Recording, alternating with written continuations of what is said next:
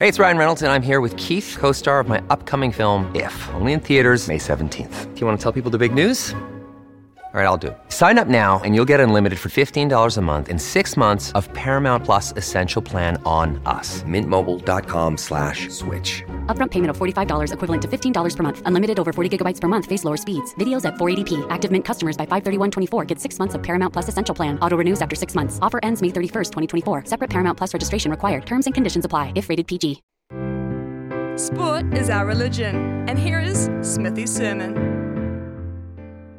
Well, it's no Smithy today, so it's not quite Smithy's sermon. And again, I will say this, I am not religious. But watching Neil Wagner bowl over a decade-plus period, there have been some religious-like experiences, haven't there? Aren't we lucky in New Zealand to have had and to have some truly inspiring Kiwis represent us in the sporting realm throughout the years? It's not a shock to you listening, because you are listening, but there is something about New Zealand and the way that sports really ties us together as a nation, a heartbeat that keeps us connected. And we can all think of certain athletes through the years who have really fed that, encouraged that, exuded what it means to play for their chosen country and create a bond with us, the punter in the process. Neil Wagner is this.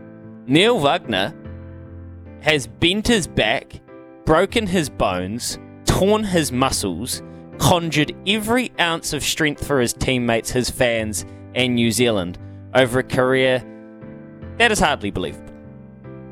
He was the perfect foil for so long for the swinging assassin Southey and Bolt. He did the heavy lifting, the necessary grunt work to allow his Black Caps teammates and this Black Caps team to reach the heights it has. And you won't find a single Black Caps fan not grateful for him this morning, yesterday afternoon. He is the ultimate competitor. It was only a year ago he was on a torn hamstring, I'm pretty sure it was, batting with Kane Williamson in fading light down here at Hagley Oval, the last test of the summer, diving like a madman to win a test for his country. And he would do it again tomorrow if you asked him.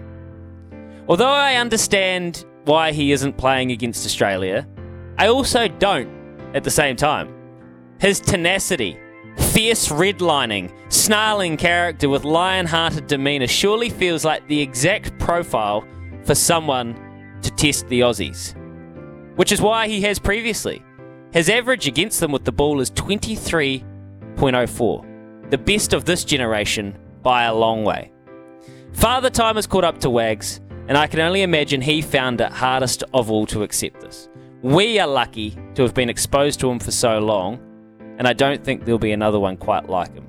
A total one of one, and one we connected with so dearly. Neil, thank you.